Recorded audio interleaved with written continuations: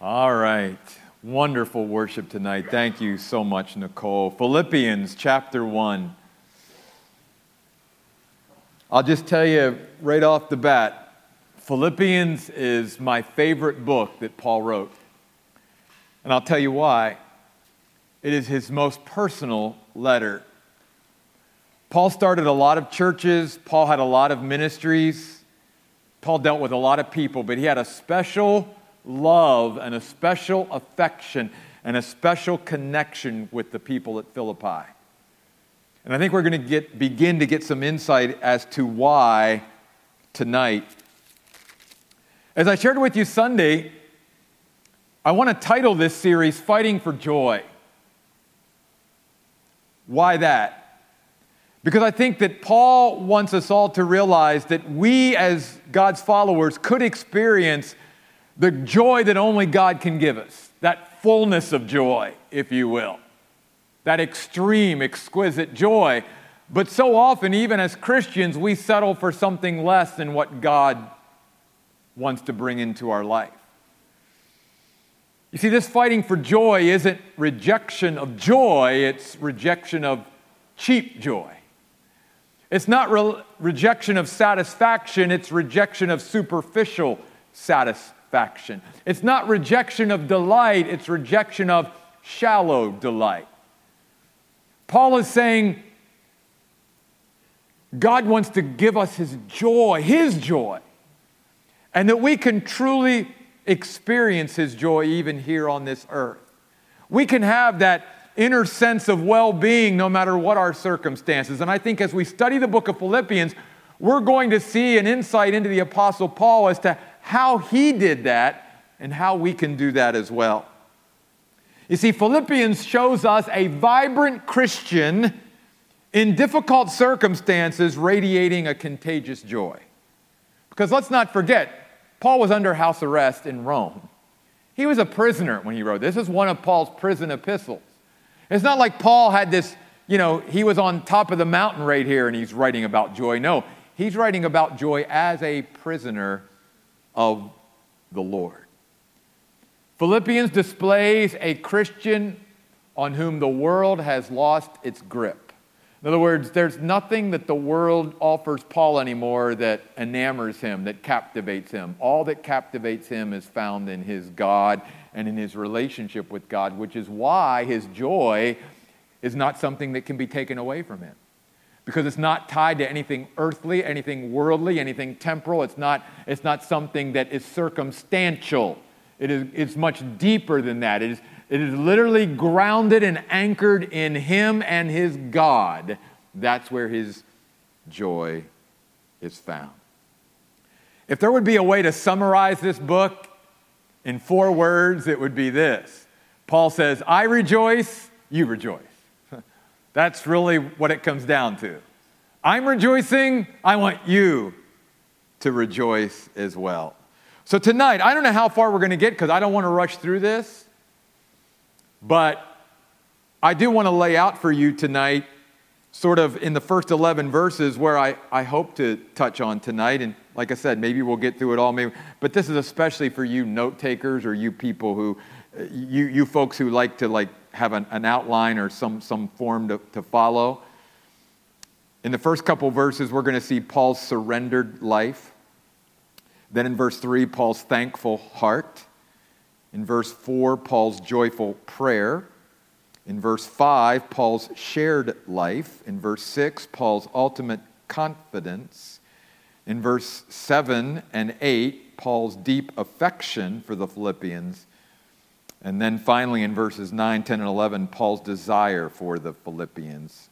And we're going to learn from these things, again, sort of Paul's insights into a life of joy, a life experiencing the joy of God.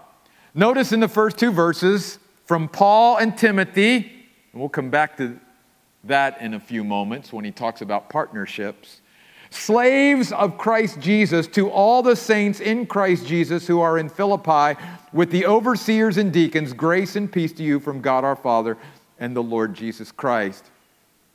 Notice how Paul and Timothy describe themselves as the senders of this letter. They are slaves of Christ Jesus. There's nothing higher or more noble that would describe our life as a Christian than to say, I'm a slave of Jesus Christ.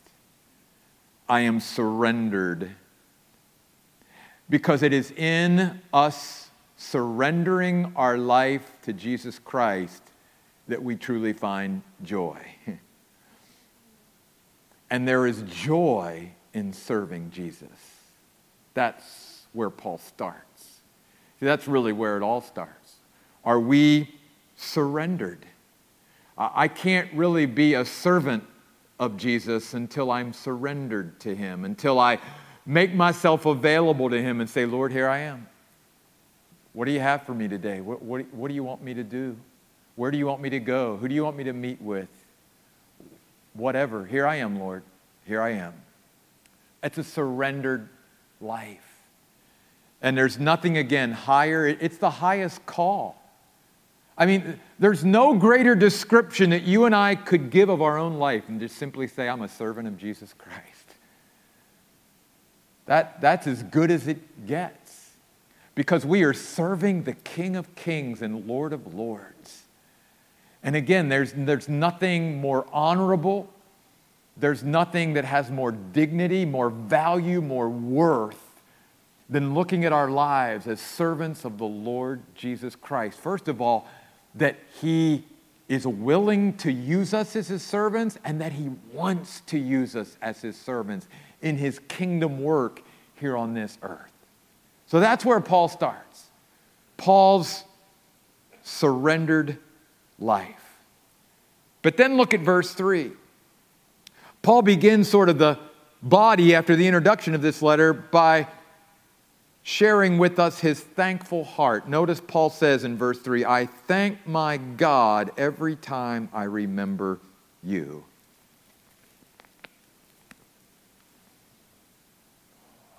One of the insights into a life of joy is not only a surrendered life, it is a thankful heart. And Paul here is putting his thankful heart, in a sense, on display. It's like Paul saying, I want to be thankful. I want to be grateful. I want to show God how much I appreciate him and what he's done in my life, and in this instance, who he's brought into my life. And I want to thank him because I know that every good and every perfect gift comes from him, including the people in our lives, like to Paul, the Philippians, which is why he says, I thank my God for you. But Paul wanted to thank God. He wanted to pause and thank God. A thankful heart is going to be a heart that experiences the joy of God. An ungrateful heart, a heart that feels entitled, because don't we live in a world today where so many folks live with that sense of entitlement or expectation, like they're owed all this stuff? And as Christians, we should have just the opposite perspective, that God doesn't owe us anything. And then it begins to open up this vast treasure house of all that God has done for us that we don't deserve and that we haven't earned and can never earn and that we do not merit, nor could we ever merit. And it begins then to get a little overwhelming real quick when we begin to think about all that God has done for us and how thankful we should be to him.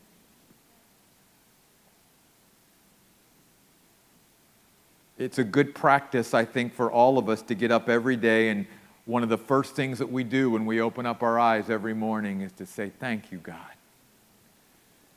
Thank you for your presence in my life. Thank you for my salvation. Thank you for giving me another day on this earth to be your servant. Thank you for all the and just begin to, start the day off thanking the Lord. But then I do want us to see here tonight that Paul was very specific here. He's telling the Philippians, I thank God for you. Every time Not just some of the time. Every time I'm mindful of you, every time you come to my mind, I'm thanking God for you. Wow. And yet there's something that brings joy into our life when we can be thankful for some of our fellow believers. Because then we begin to remind ourselves of the blessing that they are in our life and how God brought them into our life, because nothing happens by accident.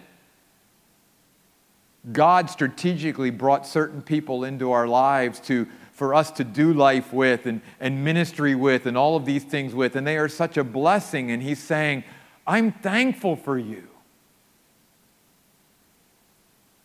I'm thankful for you. So we see here Paul's surrendered life. We see Paul's thankful heart. Then notice in verse 4, Paul's joyful prayer. And let me say this.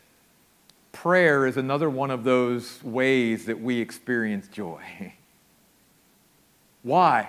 Because the act of praying is the act of acknowledging God in our lives, our need of God, and even the comfort and the strength that we get from knowing that we can take anything and everything to God, and that He hears our prayers, and that He answers our prayers, and that He's there for us as we pray. We have not because we ask not. And there's something that brings joy into our life knowing I don't have to carry this burden myself. I can take it to the Lord. If I have a need, I know I can take it to the Lord. Whatever's on my heart, I know I can take it to the Lord. And there's something that brings a deep inner sense of well-being, knowing that I don't have to hold this in. I can always take these things to God, and I can pour out my heart to God. And God is always available for me, and He's always there for me. And so prayer is another insight into that fight for joy. It's also one of the reasons why our spiritual enemy tries to keep us from praying. He tries to keep us ungrateful because he knows a thankful heart will experience joy. He also wants to keep us unsurrendered because he knows a surrendered life will bring joy. But he also tries to keep us from praying because in communing with God and communicating with God and being with God in His presence and pouring out His heart and even listening to Him and His love and His desires and His revelation for us, we begin to experience joy. So he does everything he can to try to keep us from prayer.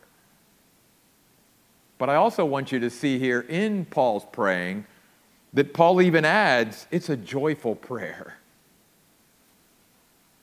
It's joyful because I know I can talk to God, the God of the universe, about you, that I can bring your needs and what's going on in your life as dear brothers and sisters. I can take that to the Lord. That brings me joy because many times as human beings, we can feel so helpless, but we don't have to because maybe there's somebody dear to us in our life, another fellow Christian who has a great need, and we can't do anything about it. But guess what? We can always go to the God of the universe who can always do something about it. He can either minister to them, He can give them grace, He can do whatever, but we can always feel like we're doing something when we pray, and that brings joy to us. You see. But I think he's also saying, I always pray with joy in my every prayer for all of you, because every time he was praying for them, it was a joy to pray for them.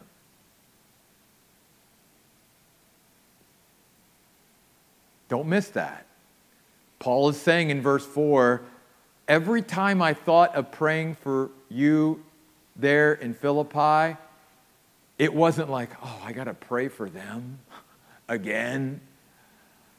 Like it was a drudgery or it was this hard work.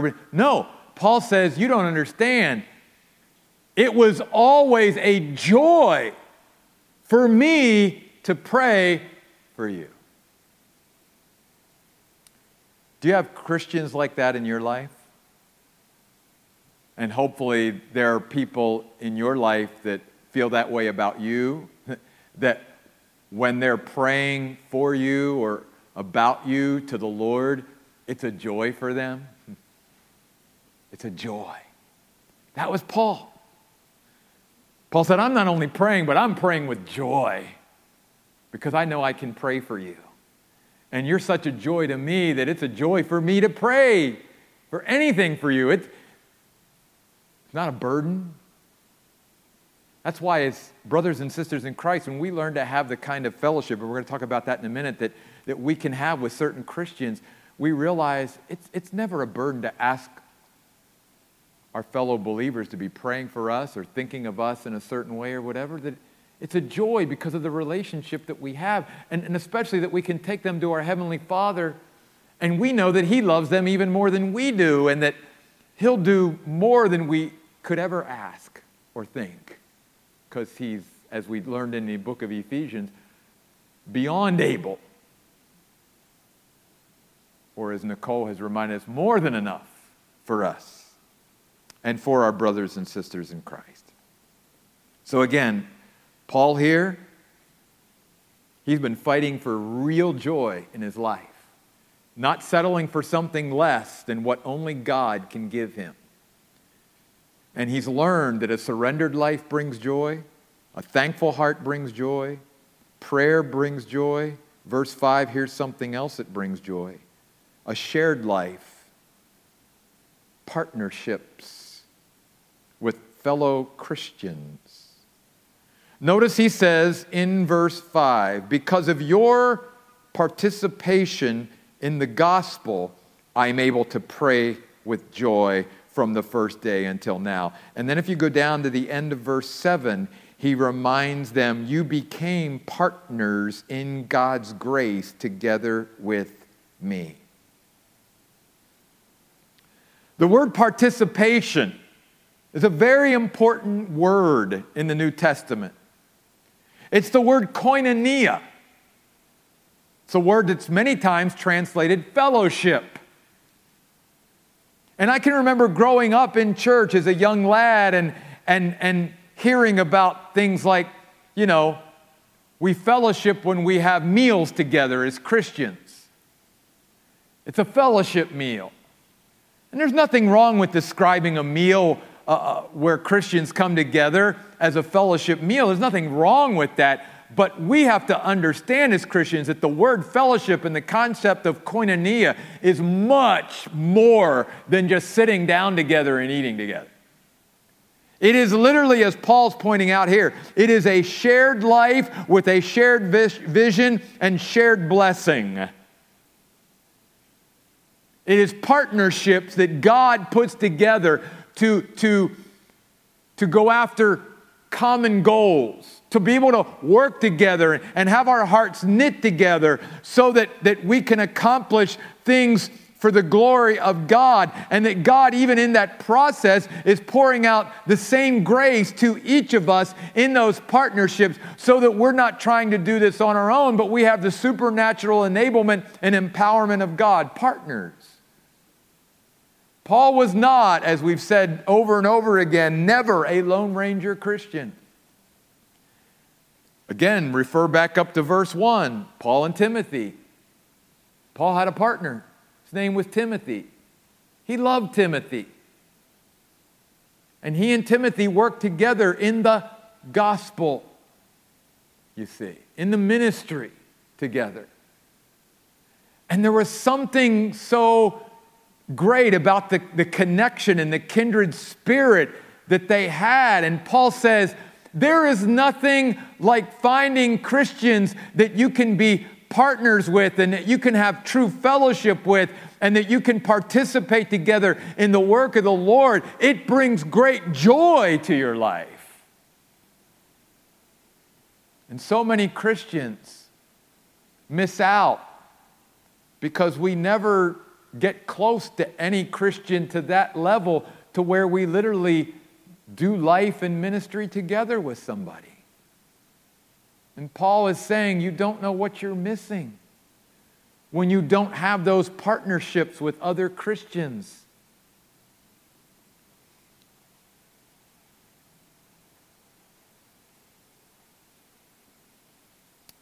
Paul also says in verse 6, another insight into joy is having our ultimate confidence in the Lord. Notice he says to the Philippians, for I am sure, I am certain, and there's not a lot in this world we can be sure and certain of, but Paul was sure and certain about this, and that's what he wanted to reveal to the Philippians, of this very thing, that the one, God, who began a good work in you will perfect it until the day of Christ Jesus. Paul's basically reminding the Philippians, I'm sure of this, whatever God started in you and whatever God started in your church in Philippi, he'll finish it, because God is not a quitter. He never quits on us. He never, backs out. He never checks out. He never forsakes. He never abandons. He is with us from day one to the end. Even Jesus said that, I'm with you always, even unto the end of the world. Jesus, always there. And by the way, just some other things about verse 6. Notice a couple things that Paul says as he's expressing his ultimate confidence in God. And by the way, when you and I place our ultimate confidence in the Lord, there's joy there. Because when you and I begin to place our ultimate confidence in man-made things or in other human beings or whatever, our joy is going to go up and down. But as we even sung about, God is faithful. God is always there. He's always sure. He's always certain. He's trustworthy. He's reliable. He's dependable. And when our joy is tied to finding our ultimate confidence in Him, then our joy can be constant. But notice Paul says to the Philippians, in describing this ultimate confidence that he has in God, that God, first of all, initiated something in all of us. He was the initiator. God didn't wait for us. He started it. He is the one who, notice, began this good work. And then Paul is saying, and I'm sure He's going to finish this good work. And he describes it as a good work because it's of God, because it is fitting us to be in the presence of God for all of eternity, and that God will perfect it until you and I see Jesus one day. What a great verse, one of my favorite verses in the book of Philippians.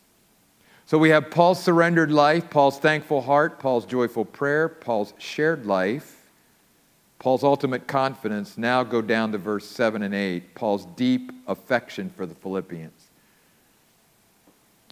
There's nothing that can bring about joy in our life like receiving love and giving love. That's true in our own relationship with God, and that's even true in our relationships with other fellow believers. Obviously, not every fellow believer, but there should be some in our life that we feel about them the way Paul felt about the Philippians. Notice what he says in verse 7. It is right for me to think this about you all because, first of all, he says, I have you in my heart. You're engraved there. You're cut deep. You're not going anywhere. And notice what he says about them. He says, since both in my imprisonment and in the defense and confirmation of the gospel, all of you became partners. Notice what Paul's saying there. He says, when things became really hard for me and other people cut and run, because you remember the passage in 2 Timothy where he says, at my first offense, no one stood with me except the Lord. Everybody forsook me and fled.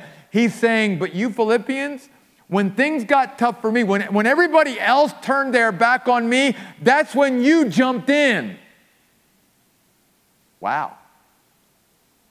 It's nice to know that you have a few people like that in your life.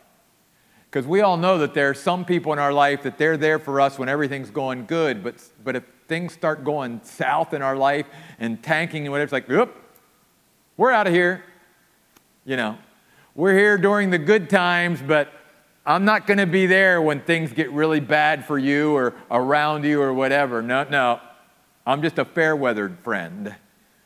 Paul is saying, I loved you even more because I knew that you weren't here with me just because I was on top of the world. No, in fact, you were there with me when I was at the bottom. That's when you know where your true friends are, right? When they're not there when you're at the top, but when you're at the bottom. In fact, that's one of the actually sad, tragic things about celebrity, is that celebrities find out when they're on top of the world and they're making the big bucks and they're on, splashed all over the covers of everything and front and center, everybody wants to be their friend. But when they're no longer popular and they no longer have that celebrity, nobody wants to be around. Because the only reason they wanted to be around them is because of, their celebrity, which comes and goes. Paul says, I knew that wasn't the case with you guys, because you weren't with me when everything was going good in my life. You were there when I hit rock bottom. And then I love this, what he says in verse 8. For God is my witness that I long for all of you with the affection of Christ Jesus. Wow. Loving others and being loved. Nothing brings joy like that. Like receiving the love that God has for us and giving that love back to Him, and also doing that with a few other people in our life. Do you have other Christians in your life that you could say with Paul, I long for you with the affection of Christ Jesus? Not with any affection, with the same affection that Jesus has for us. That's powerful. By the way, before we wrap this up tonight, let me share a little background of why I think some of the Philippians were so dear to Paul. Don't turn there. You can read it later, but go back with me in your mind to the middle of the book of Acts. You remember how Paul even got to Philippi? I always found this strange. There was this man in this dream that appeared to Paul and said, come on over here. We need you over here. So Paul leaves where he is and he goes over there near Philippi. And who are the first people he meets? Not a man, but a group of women. I always thought, well, why didn't you send a woman to say, go over here? Because the first group of people that he meets when he gets to this region is Lydia and other women. And the Bible tells us that they were so seeking for God.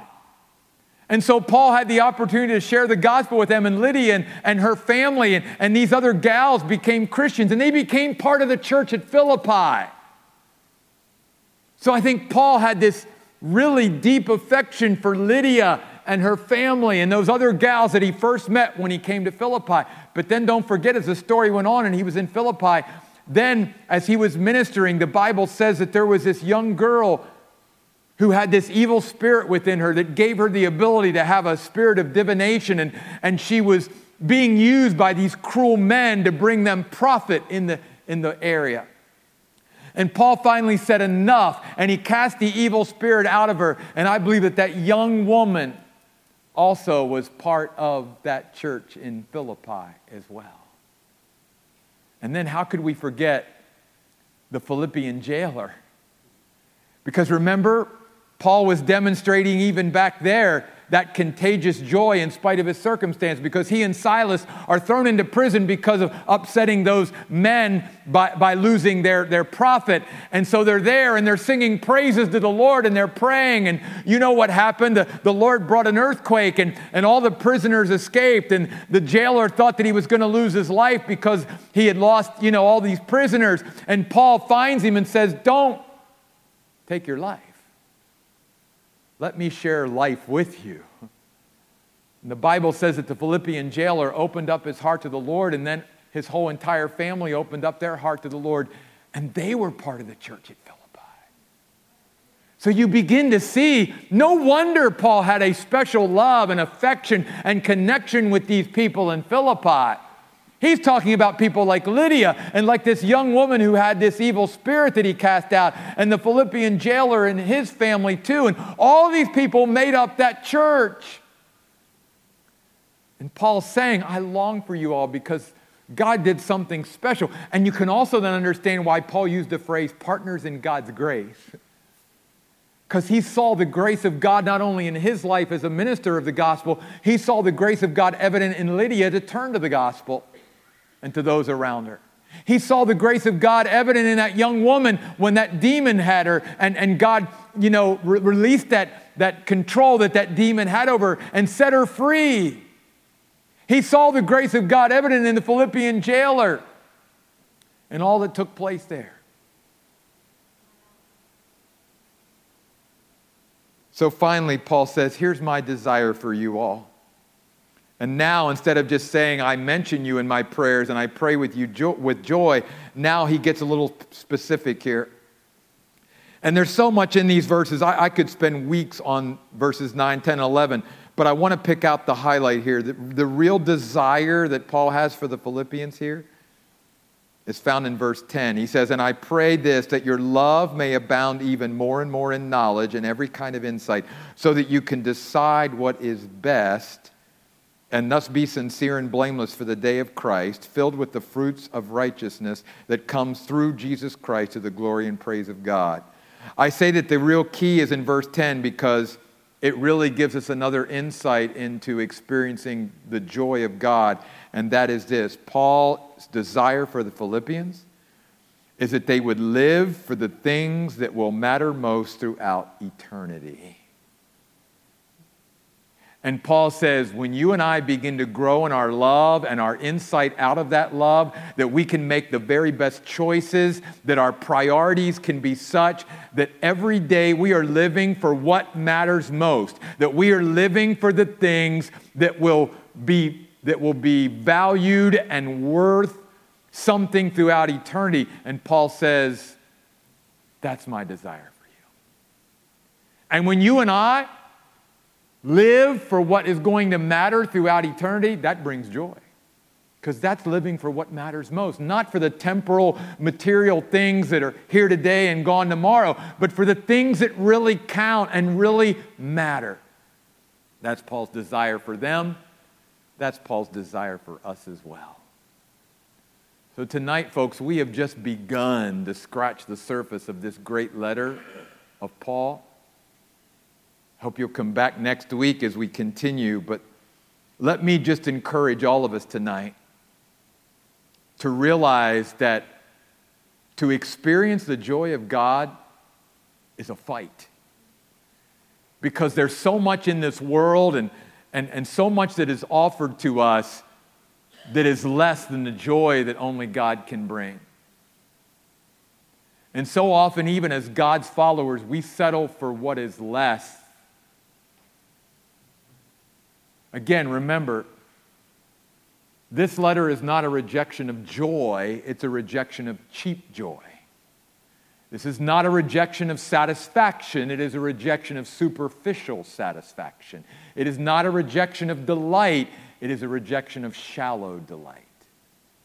Paul is saying, if you and I will just go deep with the Lord, and surrender our lives to Him, we will experience and find a joy that is not tied to our circumstances, that the world can never match, and that we will settle in and live for that every day and not settle for something less than God's best. Let's pray. God, we thank you for the tremendous work that you did in the city of Philippi. God, you not only poured out your grace to all of these individuals, but you began to knit their hearts together with one another. You began to call them into partnerships and deep fellowship and connection with each other, God, so that they could be partners in your grace, partners in the gospel.